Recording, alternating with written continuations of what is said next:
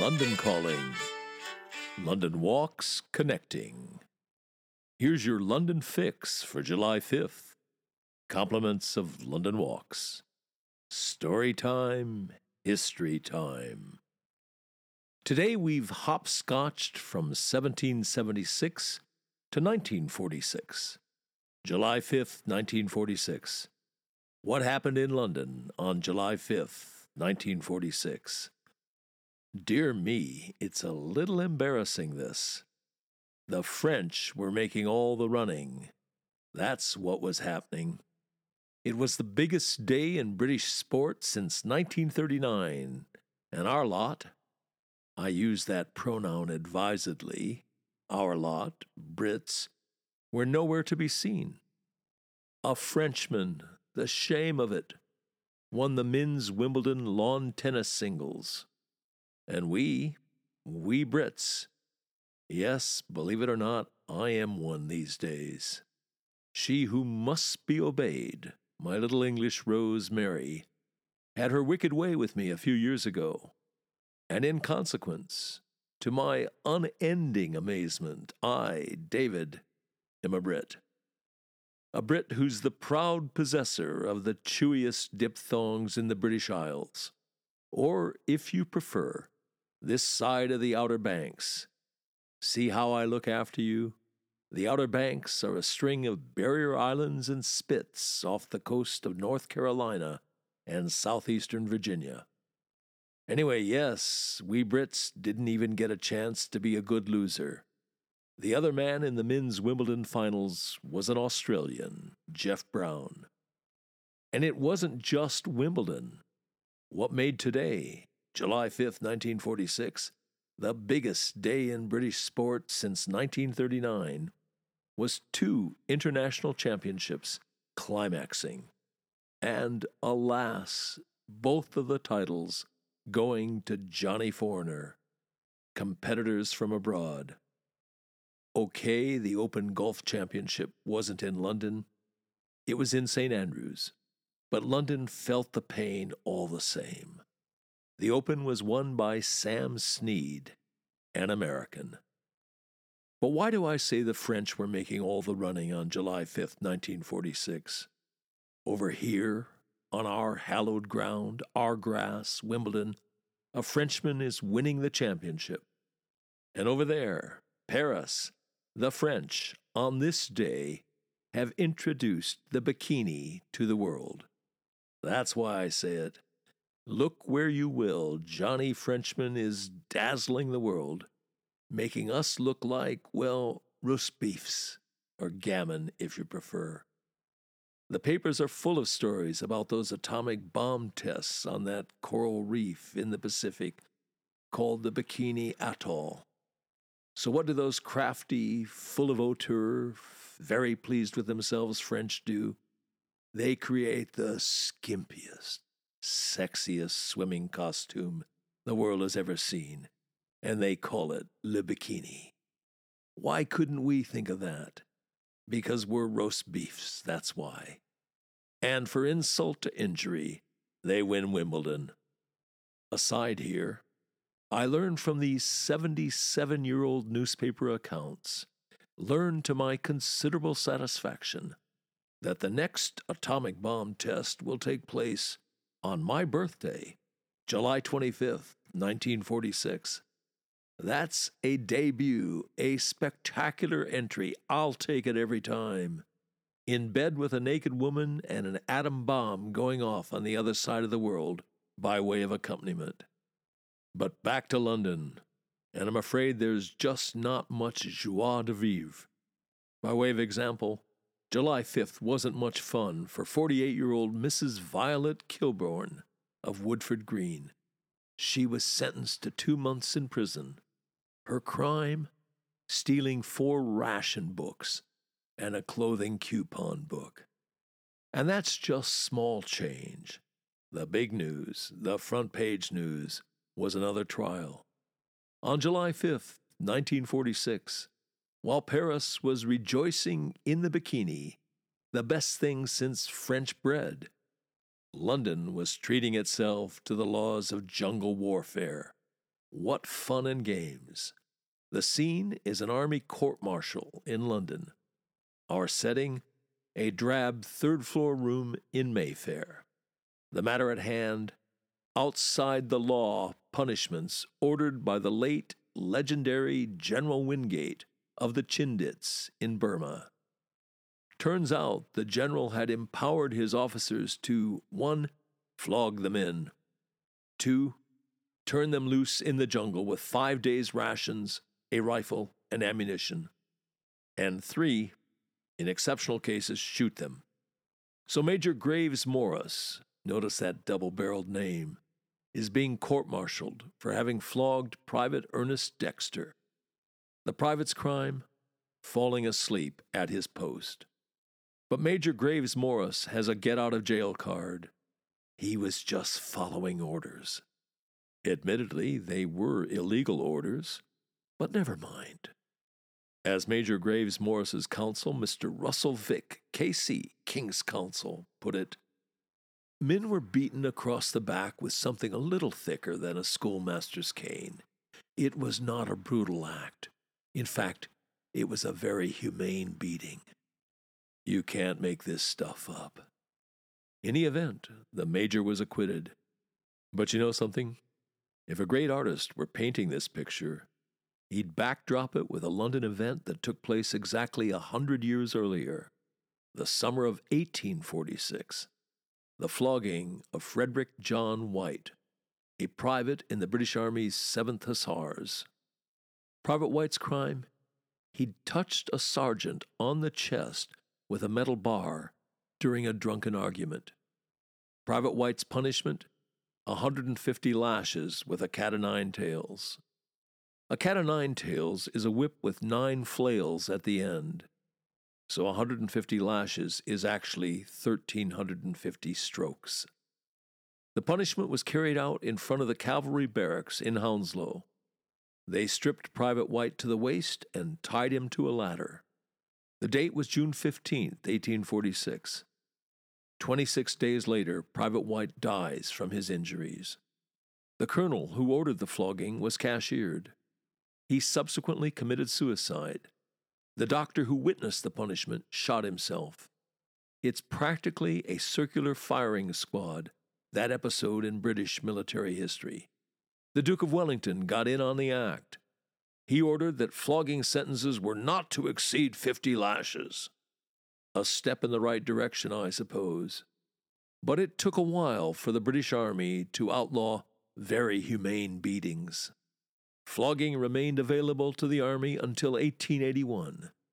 Famously, Wingate of the Chindits was a law unto himself, so it seems that it didn't apply in Burma. But since Private Ernest Dexter's flogging was a very humane beating, well, an acquittal was called for and delivered. Footnote: Private White's tombstone is in Heston, out in Hounslow, West London. The tombstone reads, Private Frederick John White, 7th Queen's Own Hussars, who died 11th July, 1846, aged 27 years. This stone is erected by his comrades as a testimony of their sympathy for his fate and their respect for his memory. And that's pretty much the noblest thing you're going to meet up with in this podcast. London, England, Great Britain, the United Kingdom, the British Empire, 1946. Pretty martial, pretty macho. You read stuff like this in the papers.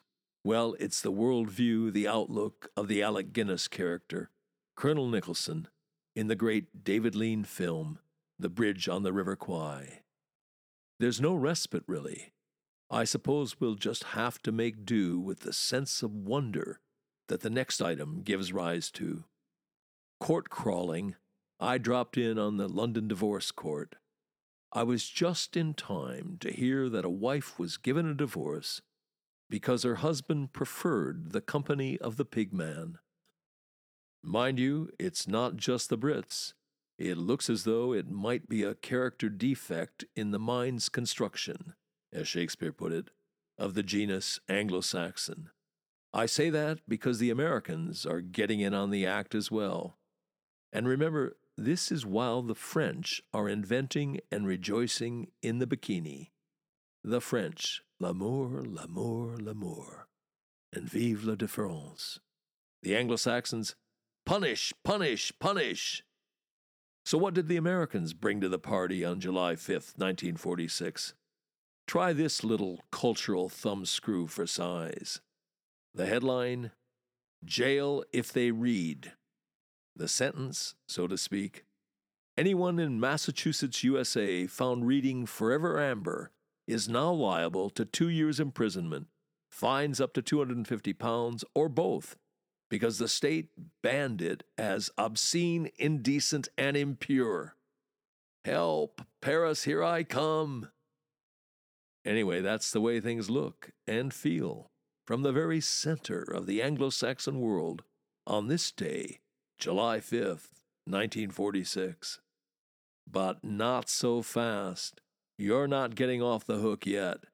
The day wouldn't be complete without a dash of good old-fashioned English snobbery. Let us go then, you and I, to Mayfair, to a garage in Brick Street. Fruit barrels have been parked there overnight for a few weeks now.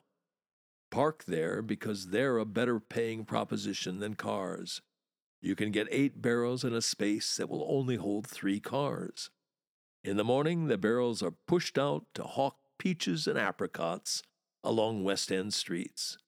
All eminently sensible. But then the landlord got wind of the arrangement, put a stop to it instanta. Mr. R.M. Scott, who sublet the garages, was carpeted. You're parking hawkers' barrels in that garage? Don't you realize this is Mayfair? You're to stop that immediately. My God, the sense of glumness in this country at that period in its history. Pettiness and punishment, the patriarchy's performing ponies.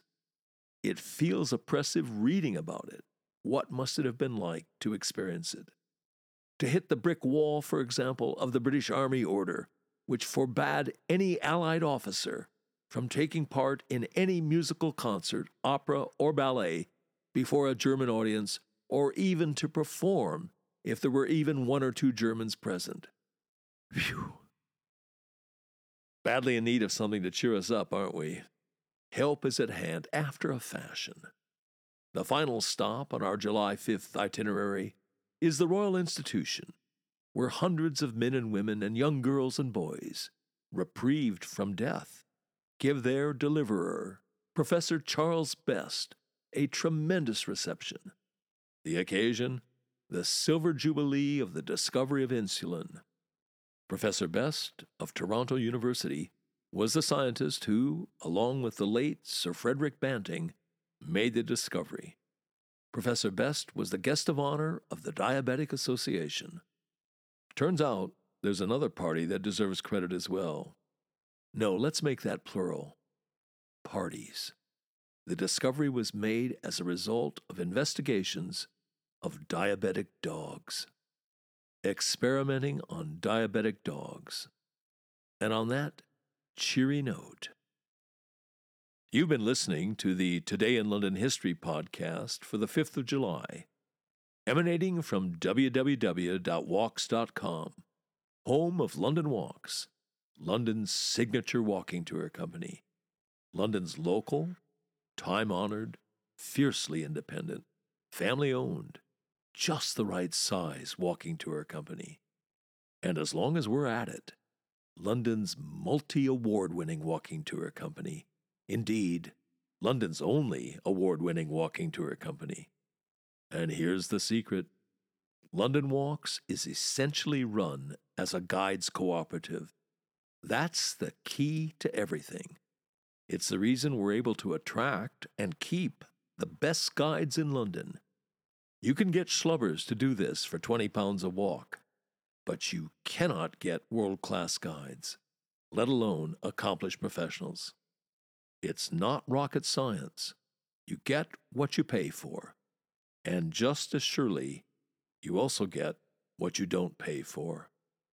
Back in 1968, when we got started, we quickly came to a fork in the road.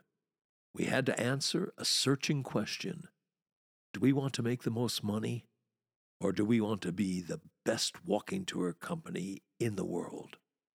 You want to make the most money, you go the Schlubbers route.